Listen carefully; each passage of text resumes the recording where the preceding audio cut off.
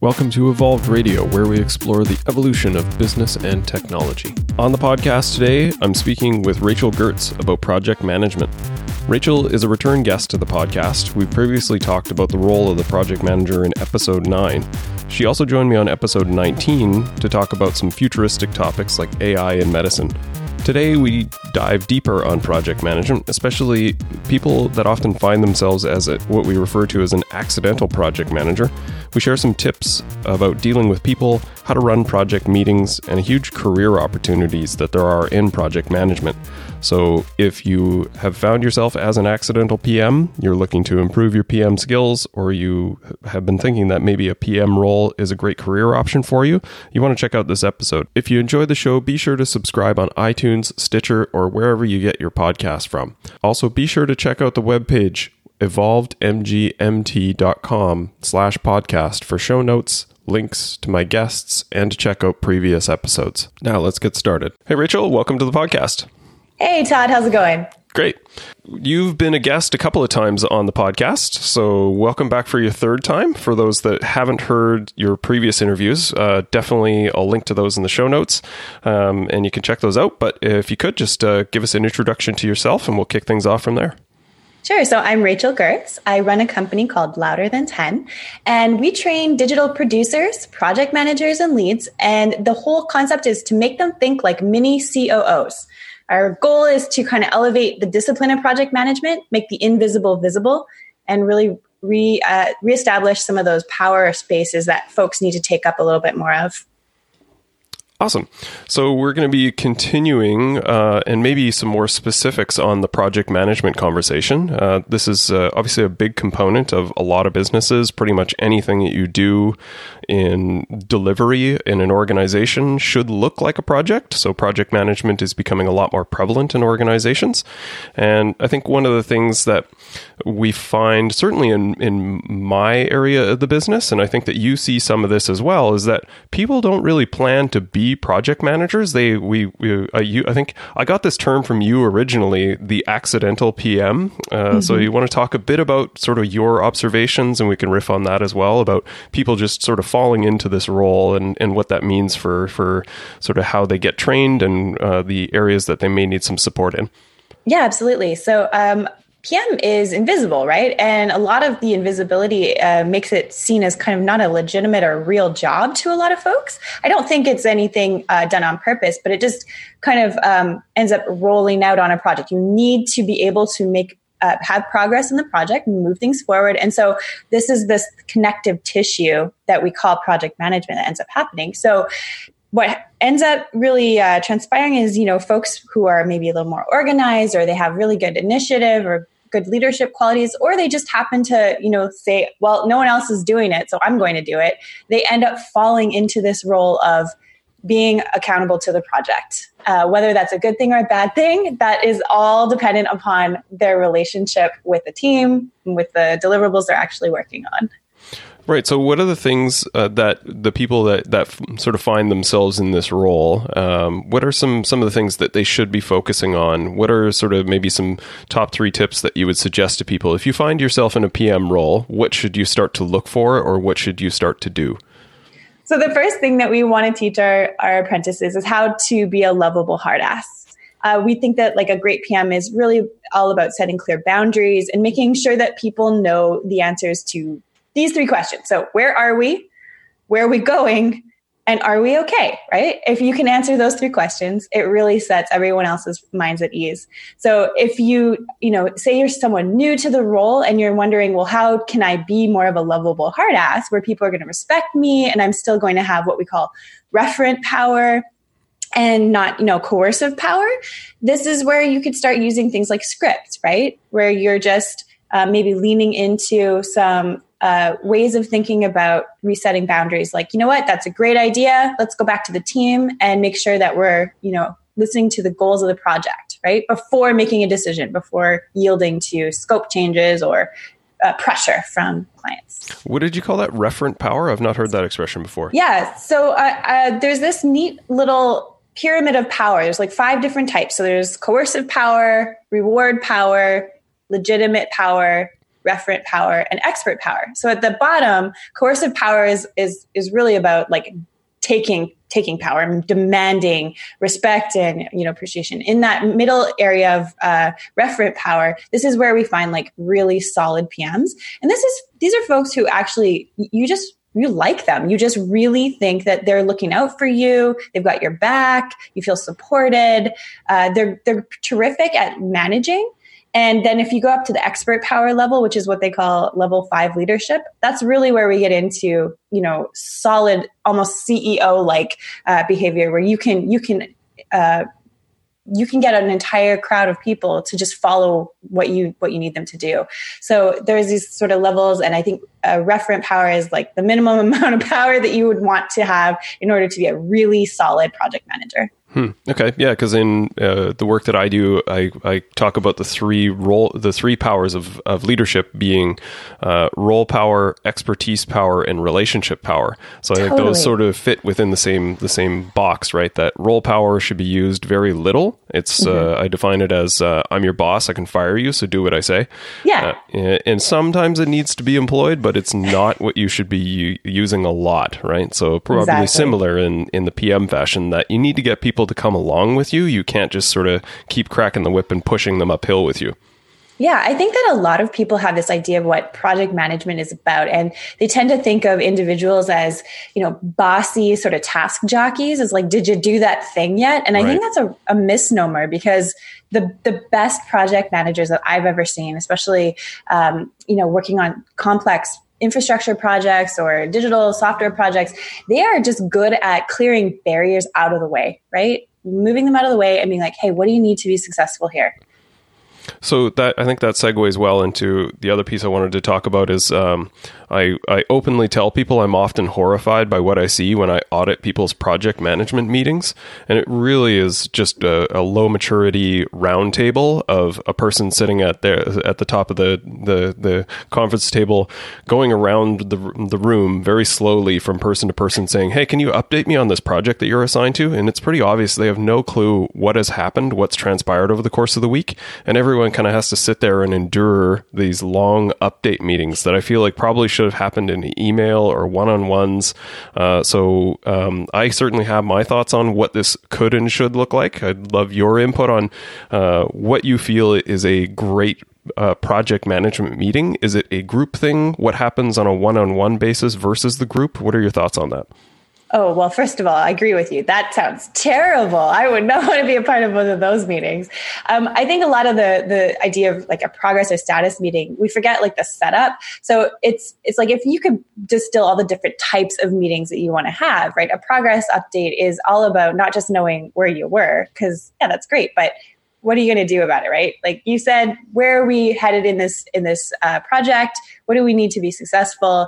And really using a chance to kind of focus on not so much what you're doing and what another person is doing in that status meeting, but the gap where you two intersect, right? And using that as a chance to just connect and be like, oh, hey, there is a gap here. Then take it offline. Like go talk about it. So you're not actually blocking the rest of the people that are in that meeting and making a long drawn out conversation. What do you think? Well, yeah, I think always being future focused is what I recommend, because people tend to get trapped in discussing why something didn't happen, right? So most project meetings I find are, this didn't get done, and let me tell you this 20-minute story about all these issues that I had last week, which to me is like great, but it's not helpful about what we're actually trying to progress. Like what's next is always what I tell people around productivity, is focusing on the future, because you can't fix what happened. You need to focus on, okay, project's off track. What are we doing in order to get it back on track? Yeah, I would totally agree with you on that. I think, I can see a lot of people looking inward to say, here's the reason that things went off the rails. It's not my fault. There was a lot of situations that are happening. I got blocked. And really all that is just looking at a trust mechanism or a lack of trust in that conversation, right? So if you feel like you have to be defensive, then you're not really focusing on the project itself. You're focusing on the relationships and worrying about your own ability to be accountable. So I think have you read the book, 5 Dysfunctions of a Team? Absolutely. Patrick Lencioni, yep. beautiful, right? Like it's all about moving up this pyramid of trust and making sure that everybody knows what to expect and how to have a better conversation. It's not about me or you, it's about we, and it's about like, how do we get the work done together? So I love it. So with that, like are there the PM meetings, the project meeting, is there an agenda that should be followed that kind of helps keep this on track and follows sort of a certain format that you would recommend? Well, so again, if this is strictly just like a daily stand up, it's like, what were you working on? Were you going to work on? Do you have any blockers? And, is there anyone you need to talk to? Those are some pretty standard questions to follow. If this is more of like an investigative meeting where you're trying to actually solve a problem together, then it's a totally different meeting format, right? So you want to kind of adjust and accommodate based on the type of meeting you want to have. So if you are trying to solve a problem, it's not a bad idea to walk in with what you think would be an agenda, but don't focus on that being the single source of truth. A lot of people get stuck on, we didn't stick to the agenda items. Sometimes that's because you have other problems that need to be solved. And what might be a better way to do it is to actually open the meeting up at the beginning and say, before we get started, is there anything that anybody wants to make sure that we discuss today? And do a little bit of conversation around the human side to make sure that you're checking in with how are people feeling today. If you're not addressing that human part, it will come out in other ways in that meeting, and it will derail you. This is a good way to build trust. Right. So I guess like on the status updates, because as I said, the meetings that I see in the groups that I work with, a lot of it is usually like a once a week meeting where you just go around the table and update all of the relevant parties on the 12 different projects that are in flight. Would your suggestion be that should be one-on-one meetings with those people and then send a summary email, or is there a better format for that type of meeting? Like what would be your sense of that sort of like just 500-foot view around the description of it? I'd be looking at like, so why are we having this meeting, right? So if it's individuals and each of them is running 12 different projects and each one's going to go through that is totally a waste of time. Like, in my opinion, what you would want to be doing is you'd want to be looking at having project related updates. So you'd want to know, like, if you have a single dedicated team or a cross-functional team, where are those folks getting blocked and what can you do to unblock them? If you're just looking at getting like scope or budget or schedule, you can usually go around and actually draw that information out through a fairly short meeting. But again, just sitting everyone in the room for every single project they're working on, I could just see that as really slowing you down. I'm curious to hear what you think. Yeah, I agree. What also ends up happening is that everyone's working on their laptop doing something else while someone else is providing an update. So again, like, why are we having this meeting? It just, exactly. We'll gather everyone in the room and I'll talk to each of you individually one by one while everyone else does some work. So yeah, I don't find that's effective. So you touched on something else that is really critical. The folks that I work with on the IT side of the house, especially in sort of the SMB and the mid-market groups, they don't tend to have dedicated resources. They tend to borrow staff from other departments. So the support group, the tier 2s, the tier 3s, the slightly more technical experienced guys and gals are also the people that will be pulled up from their desk and be sent on site or pulled to the other side of the room and work on projects for half the time. And this becomes really taxing both for the people doing that work, because they end up with split brain on, I'm supposed to be doing support, I'm responsible for a bunch of support tickets, but I also have this project that I'm supposed to be working on, and it feels less time sensitive than sort of the fires that are burning from a support perspective. So a big area of focus for project managers is resource management, given that sort of difficulty that I described. Any thoughts for people that are facing that issue, which is many? Yeah, no kidding. So in this situation, you said that many folks kind of wear dual hats, right? So they're both implementing and managing. Is that right? Yeah, well, that's I think a separate issue. The PMs are often responsible for delivery as well, so It's not a dedicated PM, but also the resources that are deployed on projects are also doing support and project implementation. Wow, so everyone's wearing multiple hats. Absolutely. Okay, so there's a lot to unpack. So let's start with the first part of this. So when you're doing both, it's like we would maybe call it like maintenance or recurring support tickets, things like that. plus your actual project work. A few of our apprentices in our program, they've actually developed this really neat thing called ghost busting. And I'm not sure if we talked about it previously, Todd, but it's basically where you can rotate off and have one person be the support person, go to, in a regular cadence. So maybe you book out your Thursday afternoons, and that's when you can triage and prioritize everything that needs to happen over that week. Most things are usually not so urgent that you need to drop everything, right? But you can kind of build that time into the schedule, and then it helps to alleviate some of that getting pulled off of projects problem. Now that's just strictly from, the balance of how you would schedule. In terms of reality, that's a lot of looking at a systems approach to resourcing.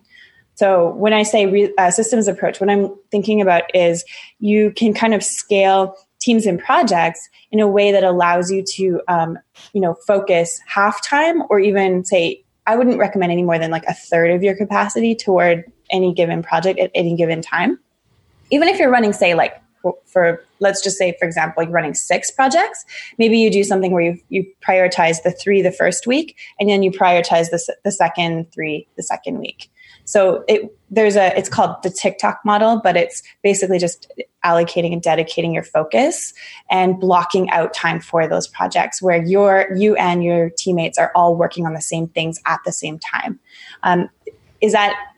Yeah, I think it sounds similar. And granted, like the work that you typically do is more around the software side of the house, digital project management, and the work that I see a lot more often is infrastructure and more traditional IT stuff.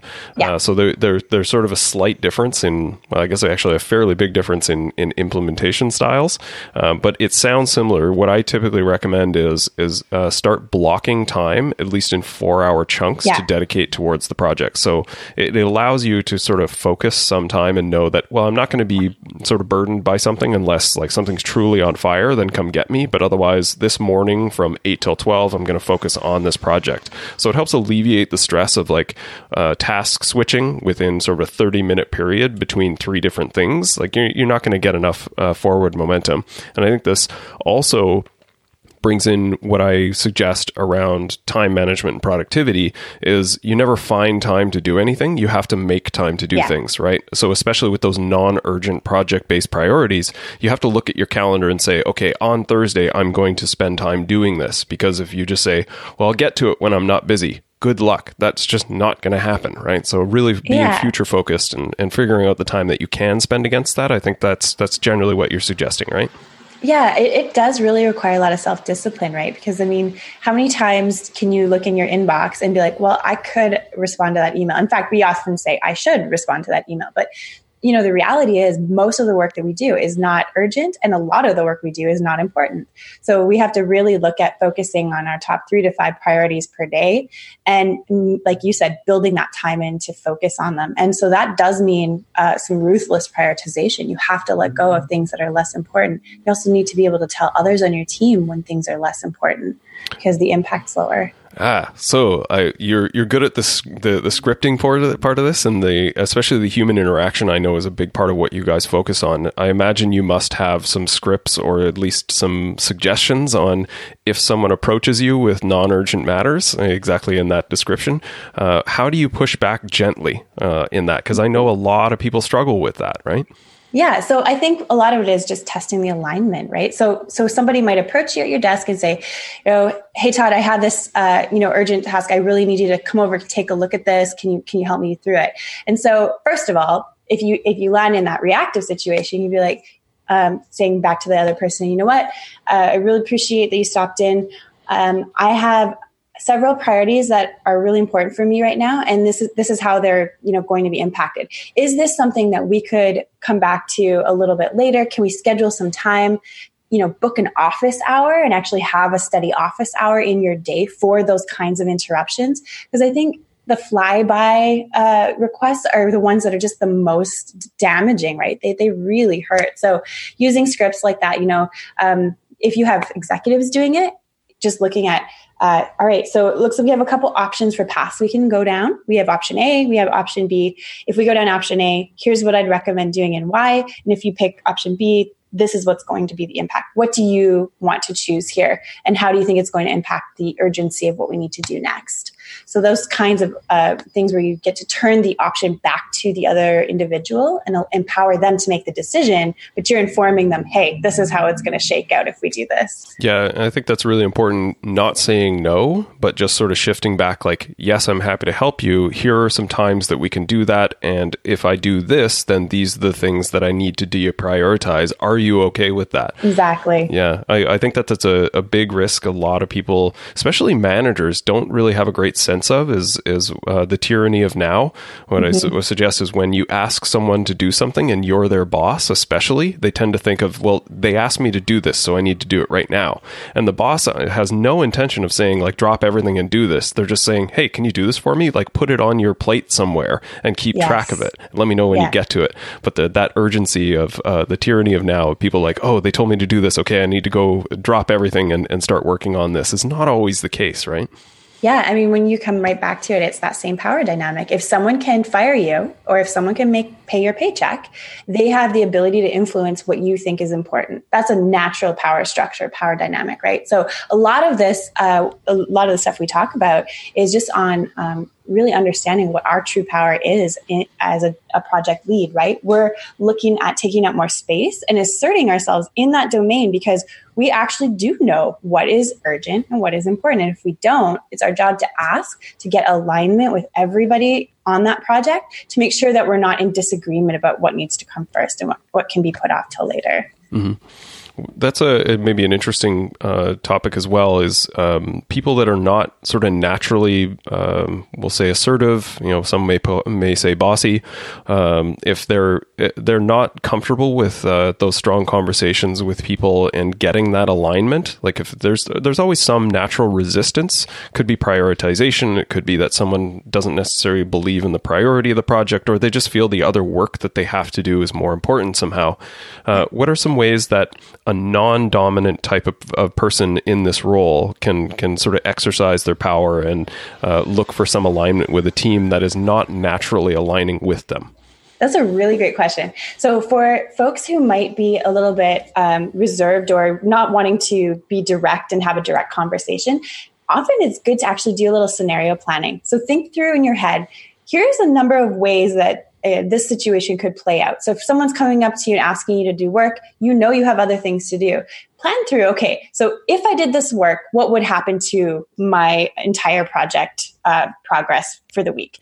If I don't do the work, how could I maybe respond? Sometimes I actually recommend for folks to write things down or say them out loud to themselves or to others if they trust them, because it just gives you a chance. Sometimes just saying the words out loud on your tongue, it actually reframes what you realize you have the power to say, and getting comfortable with those words, right? And actually pushing back. So if you can even just do that a few times and start practicing, it will actually make those conversations easier. The scripts help.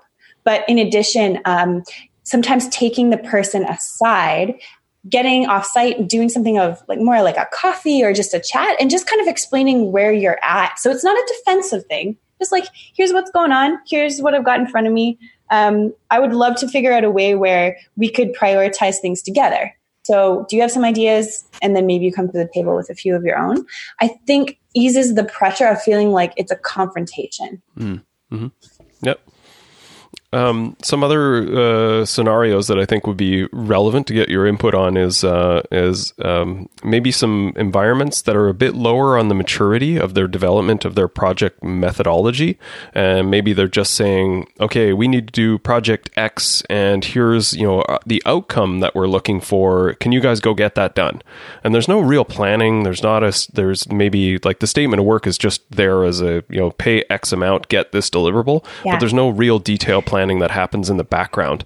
What would you suggest to people that are maybe caught in that situation where they see the ideal need for having more detailed planning, but it just doesn't seem to be a part of the methodology of the company? How can you advocate for that from within? Oh, that's great. So I think one of the biggest things to think about there is when you look at something and it feels like it's too big to even define. So you couldn't even look at it and say, I could finish this in X amount of time. It's definitely something that needs to be broken down. So that's like a gut instinct you can kind of use to know, did we do enough scoping? Did we break things down enough to do an estimate? In terms of how to build that into the process, it sounds like what we're talking about now is really organizational change. And that can be a very tough thing if an organization is A, not aware that it needs to change, or B, isn't always open to change. But what I love about organizational change is this idea that everything can happen in these tiny movements. So if you had one project that you really wanted to advocate for, you could say, as someone who's either in a project lead position, like a project manager, or you're actually just doing technical implementation, I have this idea and I want to run with it. It's going to help us by doing X, Y, Z, right? It's going to improve our flow. Can we try it on this project? I'd like to go ahead and try it. So you're not so much asking for permission as you are wanting to do an experiment. And when you do the experiment, the whole thing is setting the expectation. It might not go well, but it might go really well. And the first time we do it is always going to be up in the air. But I want to try it because I think that it could actually help us in the long run.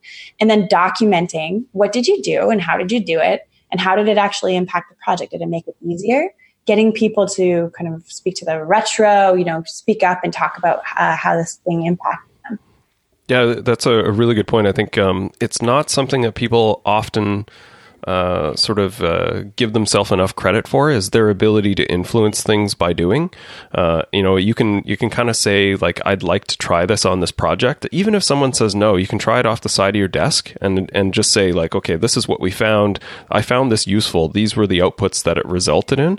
And then that gives you more ammo to advocate for things, where I find people get really stuck with recognizing the need for change, then advocating for that change. And if it doesn't resonate with whoever they think needs to be the authoritative person in that, it just dies in the vine, and they just continue to say, we should do this, we should do this, we should do this, and everyone's like, stop talking about it. Like, I don't care, I don't see why this is necessary. Whereas if you actually did something, demonstrated some work and some effort and some results, then people will go, hey, that looks good, why don't we do that? Right? Yeah. I think that's a very subtle shift that I don't think a lot of people give themselves enough authority around, right? Yeah, I think that there's this level of buy-in, right? So, I mean, I don't know, in that sort of middle management layer, many people expect to have to prove, a reason for doing things. And what I'm noticing is people who try to come in and have everything all buttoned up and be like, it's going to work perfectly and I'm going to execute on it this way on my own, and everyone's going to want to come along with me. They're missing that vital component of actually asking for support, right? Going to their teammates and saying, hey, this is something that I think could help all of us. I really think we could talk it through, make it work. I need your help. I need that support from you so that we can push this through together, because a one-person operation is a lot harder to manage, right? When you need the buy-in of your entire team. Mm-hmm. Right. So let's shift a little bit towards the you guys have several training solutions in place. They're ranging from, I think, like over 9 months of active training as a PM, which is amazing. Like, you guys call it the apprenticeship program. Yeah. And now you're launching more of a smaller scale solution. I would view it as like a jumpstart course on project management. And you guys call it, I think it's Super High, right? So Super High is a partnership that we have with a creative design organization. So they have a platform where you can learn courses. And so we have a course that runs through them, and it's kind of like more on the foundational side, mm-hmm. and it's a learn at your own pace. Right. Then we have a middle track that is more interactive, and it's definitely more about getting that real-time feedback and actually applying it to your real problems. Yeah. So what would be the types of learning? Like, what if someone were to take the Super High course, for example, as a jumpstart, what are sort of the training material that they would receive? What do they get as a result of that training? Yeah, so with the Super High course, specifically what they're going to be learning is the relationship of how in this case, digital project lifecycle works, but how it's going to impact their own role. So a lot of people say, oh, I'm not a digital PM. I don't have, I'm not even working on that type of technical project. The reality is, a lot of what we're doing, no matter what hat we wear, is digital, right? You're interfacing with technology. You're often moving tasks through a project management system that are, not written down on paper. So all of these components kind of add up to this concept of creating tangible things from intangible things. So you're going to take away the idea of, how can I have better conversations with my stakeholders that are going to yield results? So when I get this pushback, when I feel like scope is going to change on me and there's no change requests even happening, what do I need in order to be able to get those things? You're going to learn, the ins and outs of capacity planning and resourcing, which, we talked about as can often be a pain point, and just some systems for implementing those that are actually going to smooth out your forecasting. So you can look over the next 3 months and know when you can start new projects, which again is super valuable. Yeah, forecasting is a big one. We didn't touch on that. We'll maybe pause there for a second. How much of forecasting requires a tool? Because I feel this feels a lot more tangible, a lot more applicable if you have a tool that does some level of forecasting. Or does it always require that, or is there some sort of fudged method you can use as well? Right. I mean, I always say anything you can do in a tool, you can always do analog, right? But you want to usually start analog to get the idea of the system, and then you can use a tool for the higher fidelity approach. So the tool helps you kind of calculate things a lot faster and know visually where you're sitting in terms of when projects can start, because you can see where the last one's finished. So visually it helps you, and it helps you to track, if you are dealing with revenue and expenses and project costs, things like that. It definitely makes it easier, and there's a lot of tools out there that do it. But if you needed to start simply, yes, you could use a pivot table and a spreadsheet. Right. Okay. And I guess generally, like people that are either have found themselves as the accidental PM, as we call it, or that they see this as sort of as it is a high growth industry, right? Like you guys are seeing explosive growth around this role going forward, because as you said, so much more about the work life is digital and requires project management for the delivery of pretty much anything. So this is a huge growth space and a huge opportunity for people to really jump in and learn as much as they can. And you can learn quickly and become a very, very competent DPM and build up a career in this. So you want to expand on sort of the options that you see for people that either want to build up their career or see this as an option to sort of start to slide into as well. Yeah, absolutely. So I think there's several different options that you can kind of take and grow from here. So digital project management, it augments any skill set or role or title you already have. So it's very valuable for, kind of complementing, say, if you are a designer, developer, or some sort of engineer, you're going to have a better ability to drive your projects forward and deliver them. If you wanted to go more into, say, a leadership track or a business track, digital project management, it kind of speaks to all the qualities that, say, the World Economic Forum is looking for hiring in all positions. So I think it's like by 2025, there's a list of the 10 skills that you'd need to be able to have for any kind of job. And digital project management, it meets all of those requirements. Like one is even cognitive flexibility, right? Like thinking about problems and solutions in different ways and not just coming at it from the same perspective every time. So I find that no matter what area you want to go in, whether you're an artist, whether, you are in the trades, like it is something so valuable. It's going to basically enable you to work on any type of work that you want. Yeah, it's so true. Like it just the application of the skills that are necessary to be successful in this role are understanding constraints, removing issues and roadblocks, working with people, influencing people, understanding budgets, producing an outcome, like all of that. Like everything about that is applicable to all areas of business. So it's a great sort of like mini MBA about how to get things done, essentially, right? Yeah, it's super useful. And Todd, I remember on our last conversation talking about the future and like how things are going to get really weird. And I think that to that point, digital project management is also going to enable us to kind of deal with the chaos, the impending chaos of whatever is going to get thrown at us, right? We have all kinds of systems changing and all kinds of fluctuations and things happening in our global economic system. So this enables us to really be as lean and agile as we can in terms of adaptability and being ready for anything. Yeah, we got into some fun stuff. The first conversation we were on project management drifted very much into tech and futurism, so we felt we had to come back and revisit futurism as its own exclusive topic and podcast. So if anyone has not heard those, feel free to jump back and check them out. Yeah. we could probably have a whole other conversation now, and we would still have our minds blown because all the stuff that we talked about then is probably already like, it's no big deal. Now we're doing this. Yeah, it's last year. It's already happened. What's next? Yeah. Yeah, exactly.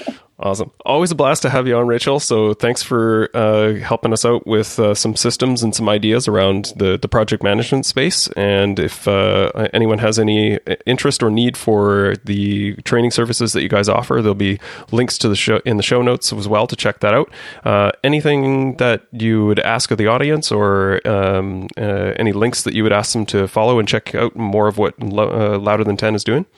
Yeah, so I think the biggest thing for a takeaway here is that you have more power than you think you do. If you're in a position where you're wearing multiple hats and running projects and you folks feel like, you need more support, there is so many helpful communities out there, and you need to know that you don't have to do this thing on your own. I think that's the toughest part, is just feeling like, oh, I fell into this. There's nothing out there. Come find me.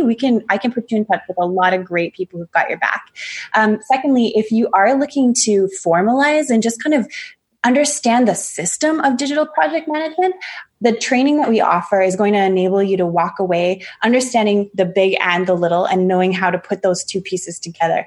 That is something where a lot of project managers don't actually get access to the big picture. They don't know how a company runs from a financial perspective, or how their project being a little bit over on scope impacts profitability. This is something that you need to understand if you want to be a terrific project manager. That's the case, we can help you there too. Awesome. Once again, appreciate it, Rachel. All the best.